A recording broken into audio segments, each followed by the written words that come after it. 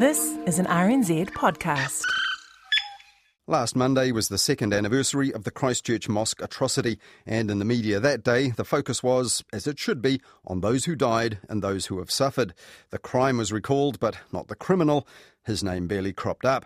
But some in the media lately have been determined to keep the spotlight on the extremism at the root of the crime and the extremists inspired by it, who are still among us, they warn, and online. In the run-up to the first anniversary, the Islamic Women's Council told RNZ's Insight programme, which is no longer on the air, the Christchurch mosque attacks might not have happened if politicians, police and security agencies had acted earlier on their repeated warnings of an upswing in Islamophobia and alt-right activity. When they had all the information that they were given, and we've been going through all this material, and we know it wasn't even just our organisation that was speaking to them, and to ignore it and not do anything. We can't continue to work like that as a country. It's not acceptable. Subsequently, the Royal Commission into March the 15th concluded that authorities could not reasonably have identified the threat posed by Brenton Tarrant in advance. But on Newshub Nation last weekend, Newshub's political editor Tova O'Brien told the Justice Minister Andrew Little they were mostly looking in the wrong places anyway. Because I find this so hard to reconcile, though, Minister, because also you have your head of the SIS, Rebecca Kitteridge, saying that the SIS wasn't monitoring the Muslim community, and yet the Royal Commission put out details of your terror watch list, 100% Islamist extremists. And one journalist who reckons that the powers that be haven't looked hard enough for extremists since the atrocity is Newsroom's Mark Dalder. Recently, he pointed to instances he'd covered in the past 2 years, including a former journalist who ran a far-right blog and worked at a respectable think tank, a serving soldier who identified as a Nazi and belonged to a far-right group, and then, earlier this month, a student who made a terrorist threat against the Masjid Al-Noor in Christchurch in the run-up to the anniversary, and it wasn't the first time. And last year, in a piece called On the Internet, No One Knows You're a Terrorist, Mark Dalder detailed being targeted himself, both online and in real life, by people who objected to his journalism. And the threats he received ranged from the absurd and overwrought to the downright disturbing and violent. Now, the fact that all these people left at least traces of their intentions and identities online prompted Mark Dalder to ask, why aren't police on the lookout for extremism? And he raised another recent example, which was also reported by RNZ. The police said the man made the threat on 4chan. Now, that's a website that's frequently used by extremists and white supremacists. Now, an archived version of the website seen by RNZ shows posts made on Sunday the 28th of February, and they detail a plan to detonate car bombs outside the Linwood and Al-Noor mosques on the 2-year anniversary of the March 15th terror attack. As RNZ's Katie Scotcher reported, police and intelligence agencies were not aware of that threat until they were alerted by Paparoa, a group that tracks white supremacy and extremism on the internet. Now, Newsroom's Mark Dalder recently acknowledged that police cannot realistically treat every hateful online message as a precursor to violence because there'll be tons of trolls online but far fewer potential terrorists.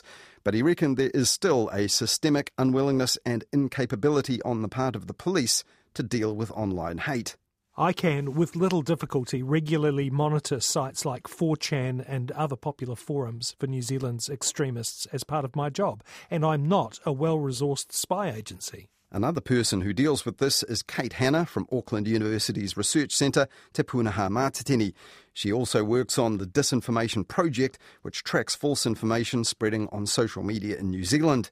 And last Tuesday, she told a conference on social media at Otago University's National Centre for Peace and Conflict Studies, the powers that be were looking in the wrong direction for extremism with the wrong mindset. We are not listening in the right places. We're not listening to the right people. I can say it because I'm not a public servant, but government's really, really white and really, really middle class, terrifyingly so. I know I sound really naive, but yeah, the last year I'm like, wow, there really are a lot of white people who are policy analysts. And while finding and rooting out relevant extremist stuff online is a challenge, what about how it gets there in the first place and stopping it spreading, which is where the tricky topic of censorship comes in. After the attack in Christchurch 2 years ago, New Zealand's major internet service providers took extraordinary action to block websites where the terrorist video and manifesto had been found. After 5 days, the chief censor, David Shanks, made the video illegal for anyone in New Zealand to view, possess or distribute, and 3 days later, he did the same with that manifesto. 2 months later, governments and some of the world's biggest tech companies signed up to the Christchurch Call, a non-binding pledge to eliminate terrorist and extremist content online. And among other things, that asked governments and online service providers to try and find and remove extremist stuff as fast as possible. And with that goal in mind, in October 2019, the government injected $17 million into the Office of the Chief Censor and the Censorship Compliance Unit within the Department of Internal Affairs, alongside a law change to help the Chief Censor get objectionable material online removed faster. In short, the bill would make live streaming objectionable content a specific criminal offence, and it would let the Chief Censor classify publications without having to give reasons immediately, and would also allow the Department of Internal Affairs to filter the internet using software to block public access to entire websites or specific objectionable content. At the time, the Films, Videos and Publications Classification Amendment Bill didn't cause much of a fuss. But when the bill reappeared in Parliament last month, there was plenty of political opposition. National MP Todd Muller, for example, warned darkly of walking down a path to state censorship, and his colleague Simon Bridges said it could even interfere with news coverage. He said the Office of the Chief Censor would have the power, for example, to take down eyewitness video of the killing of George Floyd, and closer to home he suggested that newsrooms' recent headline-making videos of oranga tamariki at work could be censored. Dare I say it, it's a cancel culture and it's not a path we should go down. I don't see this law as isolated. I think we see more of it coming, and the effect on society overall is quite insidious. Soon after, the National Party's media and broadcasting spokesperson Melissa Lee called the bill a legislative leviathan that could threaten the future of the internet in New Zealand, and she said it was the start of the next national debate on free speech and censorship in New Zealand. Well, this week, the Chief Censor David Shanks also spoke at that Otago University debate on social media and democracy. He compared the modern tech giants with oil companies of the early 20th century. Too big and too polluting, he said, and he told the audience that online platforms today were still not receptive to public concern about violent content. In my observation, lots of platforms actively dissuade people raising issues with them. And in my observation, there is, really, I think we're all being trained just to take it, basically. As I look at kind of what sort of responsiveness, speed of response, any response that I see, particularly on really big platforms, broadly, I can't escape the sense that, we're just being trained just to look away or try and ignore it or suck it up. And that's terrible. David Shanks reminded the audience at Otago University he has pretty broad powers as things stand, the powers that he deployed after March the 15th, 2019. But he went on to say that in the internet age, to exercise these powers over every online platform or search engine that was carrying objectionable or extremist content would be unfeasible. So what then did he have in mind for the future, possibly with expanded powers over digital era media? Here's what he told the Otago University conference last Tuesday. Look, actually, we can be better than this, and this is an opportunity to think broadly and deeply and listen to other voices about what good looks like in this space. And, I think there's some very obvious moves that we can do here to make the current regulatory system and framework more coherent and work better and be fitter for purpose for a digital environment. Now, is that easy? No. Is it going to be perfect? Absolutely not. Are we going to be able to make a move and learn from it and move forward? Yes, absolutely. But plenty of people in the media would be alarmed about having a digital age regulator seeking out harm that had takedown powers over them, as well as online social media platforms. So this week, I asked the Chief Censor David Shanks if that's really a possibility. But first, 2 years on from the Christchurch atrocity, are things still as toxic and extreme online as journalists and activists have been warning? I think the indicators we're seeing are that it is getting worse, and we've got some obvious examples of that. Toxic or dangerous conspiracy theories, the level of hatred seeming to be progressing through a lot of internet platforms. It's a huge challenge, and some people would say, it's almost impossible to tell from all the volume of troubling or objectionable or hateful speech what it is that we should be focused on. And it is a challenge. But the fact that it's hard and complex doesn't mean that we shouldn't think our way through these difficult problems.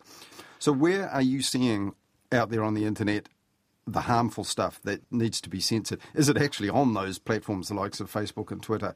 You see it everywhere in the internet if you know where to look. The Facebooks, the YouTubes, the Twitters and the like are imposing terms of use on their users. They're increasingly, I would say, getting more engaged and potentially more effective in terms of enforcing those terms of use.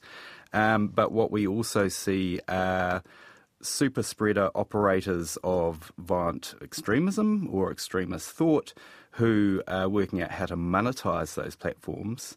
It gets a lot of views, shares, but it all helps power up the engagement model that the platforms are running on. But you'd be a bit of an idiot, wouldn't you, if you were a genuine would-be terrorist or extremist to put that stuff on big platforms like Facebook? Wouldn't it be on forums, basically websites that very few people would know about, things like that? That's where you'd be doing those communications if you were really into it? What you see actually is extremist groups and believers operating in really effectively platforms that have very low levels of moderation and oversight, but they need an audience. They need to keep growing their audience and they need followers. And so what you see is very sophisticated techniques of understanding the terms of use of whatever platform you're operating on and operating just up to the threshold of those terms of use so that you can start getting that catchment of broader engagement from people who potentially are being sent to your site, your channel, by looking at some, relatively innocuous and unrelated material. So this is the rabbit hole effect that is increasingly being discussed and understood in the media. So if you're getting material referred to you by, say, the Department of Internal Affairs or police or other law enforcement agencies, you can act on that. But do you and your office, your team, do you actually actively monitor the internet for the stuff, go looking for it? That is not our role. The system is designed to operate with enforcement officers and officials whose job it is to do that work and then to refer material.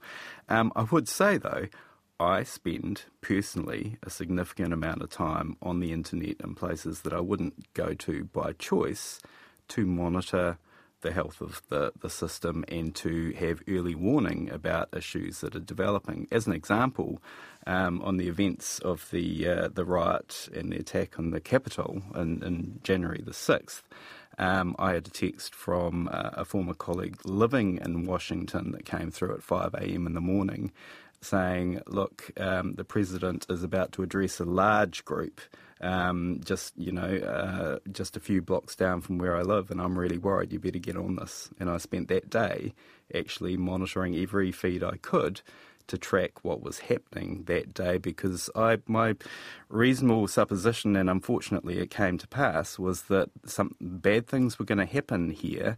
People would likely die, and when they did, they would be filmed. I recognised that what was happening in this situation was highly dynamic and could be brutal. What also was happening was historic. It was actually a matter of national interest in the US and great international interest. So in my mind, the paradigm that I'm looking at is, am I looking at something that is effectively propaganda for death, where someone is live streaming themselves an abhorrent and vicious attack while trying to promote what they're doing? Is that the frame that I'm looking at? Or is this a situation where something awful is happening and being recorded, but that makes it a matter of record that may be important not to strike down, that may be important actually to maybe wrap some protections around, as was in the case of the George Floyd video, which, as you well know, was an awful moment in history, was a terribly affecting video if you watch the whole footage. But that would be wrong, in my view, to render that an objectionable publication that no one in New Zealand, that people in New Zealand would be at risk of prosecution for sharing, commenting and viewing. Back in, I think it was October 2019, the government boosted the funding for the censorship compliance unit that operates under the auspices of the Department of Internal Affairs. According to news reports, $17 million, that's about 2/5 of RNZ's annual budget, so a really substantial amount of money. Does that provide for a really effective level of monitoring for picking up these kinds of threats? I guess that sort of commitment and investment by the government in this space, I think, could potentially go a long way with the right thinking up front about what you're looking for and what your intervention strategies are. Well, the Broadcasting Standards Authority last year had a bit of a shift in its strategic direction, and they announced this principle of pursuing freedom from harm in broadcasting. So a bit of a departure from traditional just observing the standards as they're written down in the codes and enforcing those. Do you, or even perhaps the people working out of the Department of Internal Affairs and the censorship compliance, do they actually monitor news media and broadcasting as well, journalism in New Zealand? No, I wouldn't believe that they do. I wouldn't. I don't think that they would monitor that, because really we do have a very clear regulatory split between content. And content under my Act is traditionally viewed as physical items, film reels, DVDs and tapes and literature and the like, but also includes digital content. So, something that most people won't be aware of is publications include anything with audio, video, etc., including digital content. And I can call in any content that I think may present a harm to the public. So theoretically, I could call in the internet and start trying to classify it. Good luck with that. If I, it would be a fool's errand. But that's how the architecture is. But broadcasting is rightly, I think, separately recognised as the fourth estate, needing its own regulatory regime. So no, I don't think the DIA process would involve monitoring of media as we're kind of talking about it here, although the media ecosystem, the info ecosystem is all merging and morphing into one. So no, broadcast isn't a mandate for DIA. That is a role for Broadcasting Standards and the Ministry of Culture and Heritage.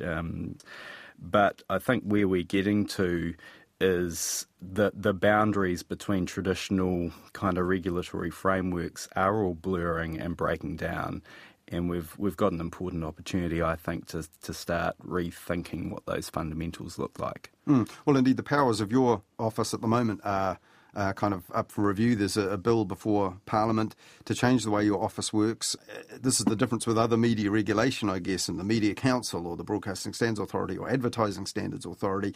They'd release their decisions. I mean, we don't know what tests you're applying or what people are reaching these conclusions, who these people are in the compliance unit in the department who might be looking at this stuff. It's really behind a curtain, isn't it?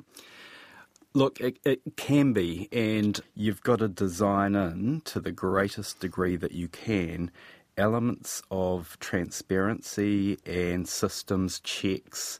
We're talking about control of the discourse. We're talking ultimately about the ability to make decisions about what people can and cannot say or do or access. These are fundamental issues and decisions affecting the core of our democracy.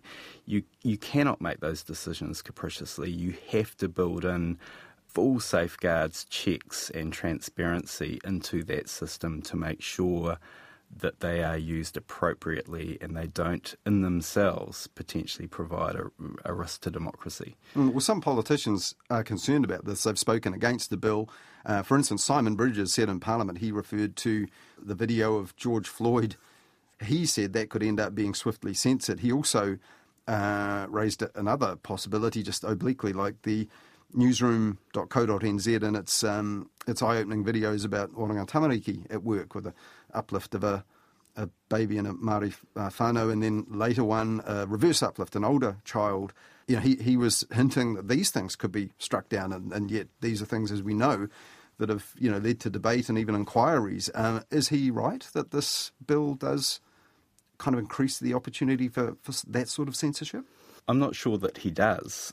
The reality is George Floyd could have been considered and classified by me and by my office on the current settings. That already is a publication that is, really a matter of violence that can be classified in the system as it stands. So but in does theory... does the bill as it's written make it more likely that something that's clearly newsworthy like that could actually more swiftly be classified, and therefore the media wouldn't be able to comment on it or run the actual material, let alone ordinary people online?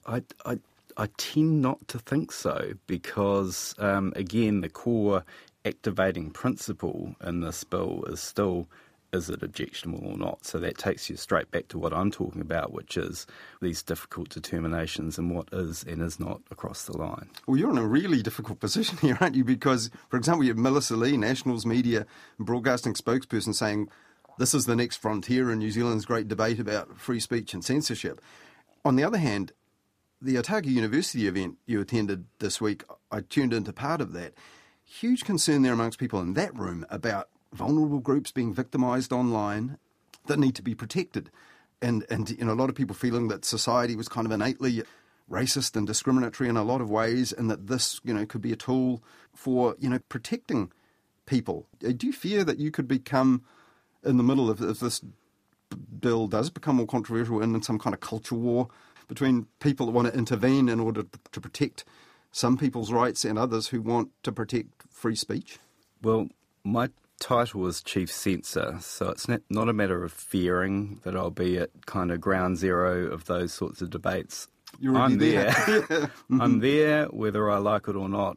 That's okay, because this is a critically important debate and discussion to have, and I have no doubt it is going to be a vigorous and testing and at times difficult debate. I am cautiously optimistic that we've got an opportunity here in Aotearoa to synthesise some of the great thinking that's happening overseas, to really engage with our values as a free society, but also as a society that cares about all of our members, to work out where the balance lies. And so we can only do that through engagement and debate and actually listening.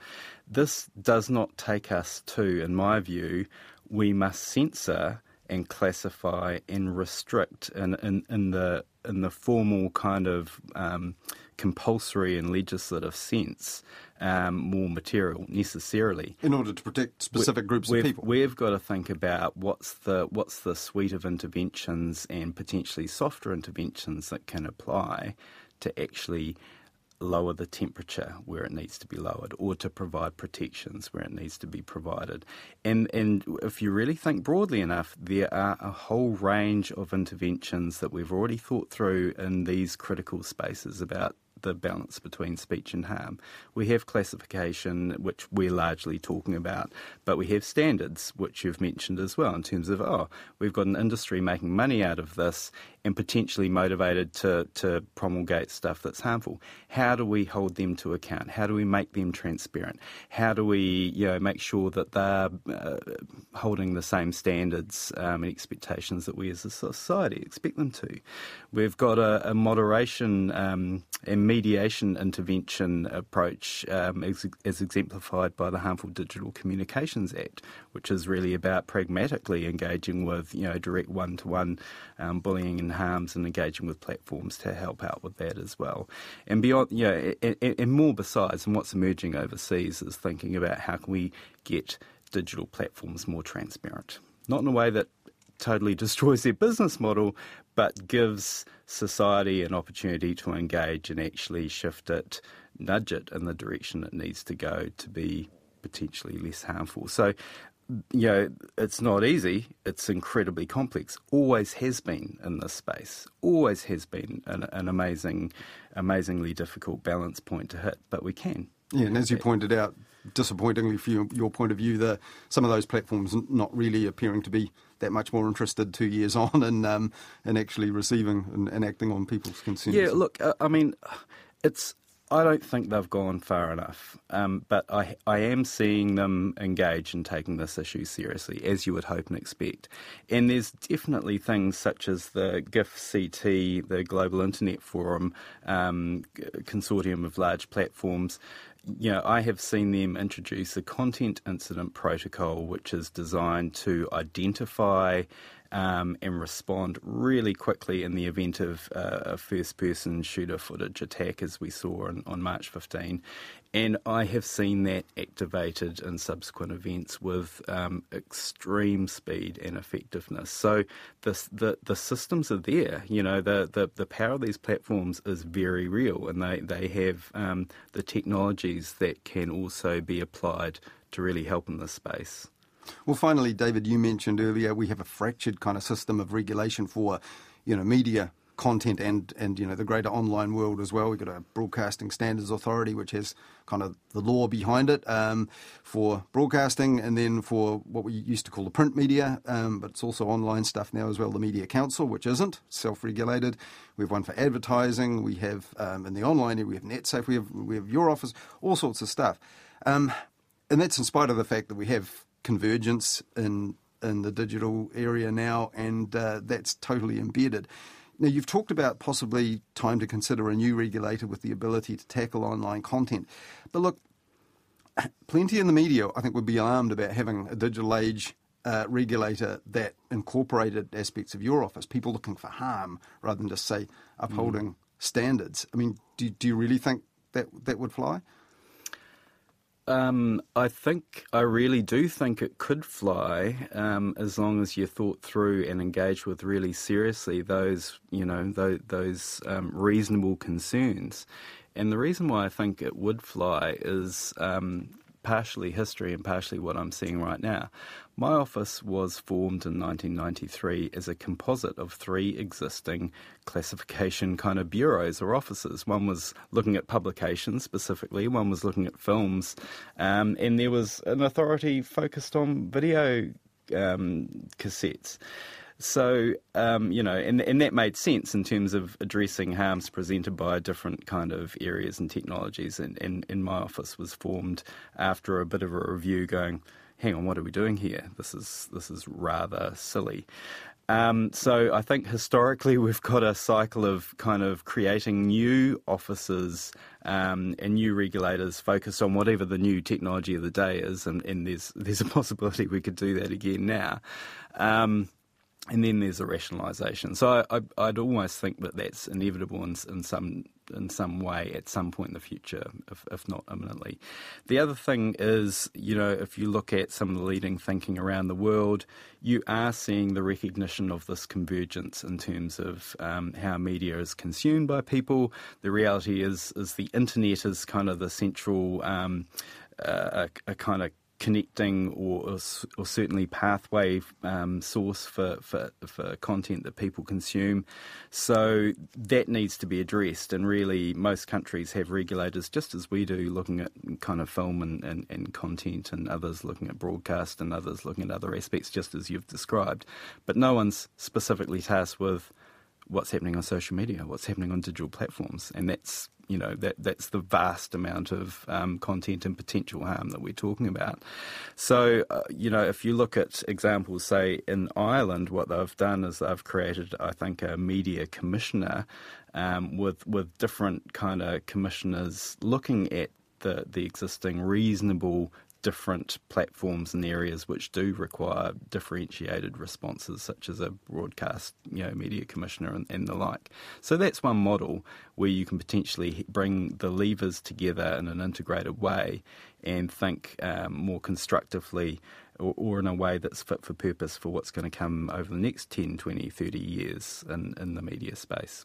We will see what happens. It's a political question in the end, I suppose. But when in 2019, when the censorship compliance unit got that big boost from the from the government, the one that's based at the Department of Internal Affairs that we mentioned earlier. You actually spoke about this. You said when we start looking at the fundamentals, you do end up with a chief censor type role that may in fact be a media regulator type role encompassing all media. Convergence will drive that thinking towards having a unified content regulator of some sort.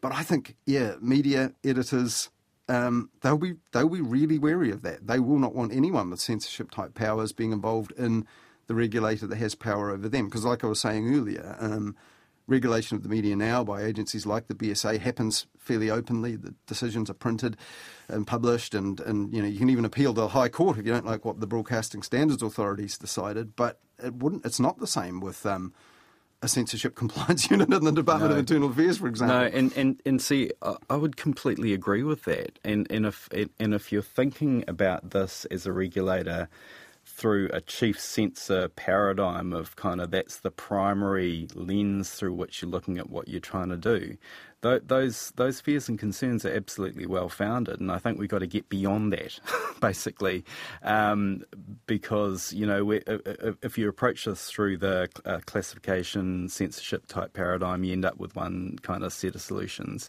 If you approach it through a standards type paradigm, you end up somewhere else, and so on. And what I'm saying is kind of put that to one side. Look at what's needed. And primarily in terms of look at what's needed in terms of protecting democracy and protecting freedom of speech is almost your first principle, and then building out from there in terms of with those key things of protection of human rights, protection of freedom of speech, protection of the importance of free and open debate and broadcasting independence.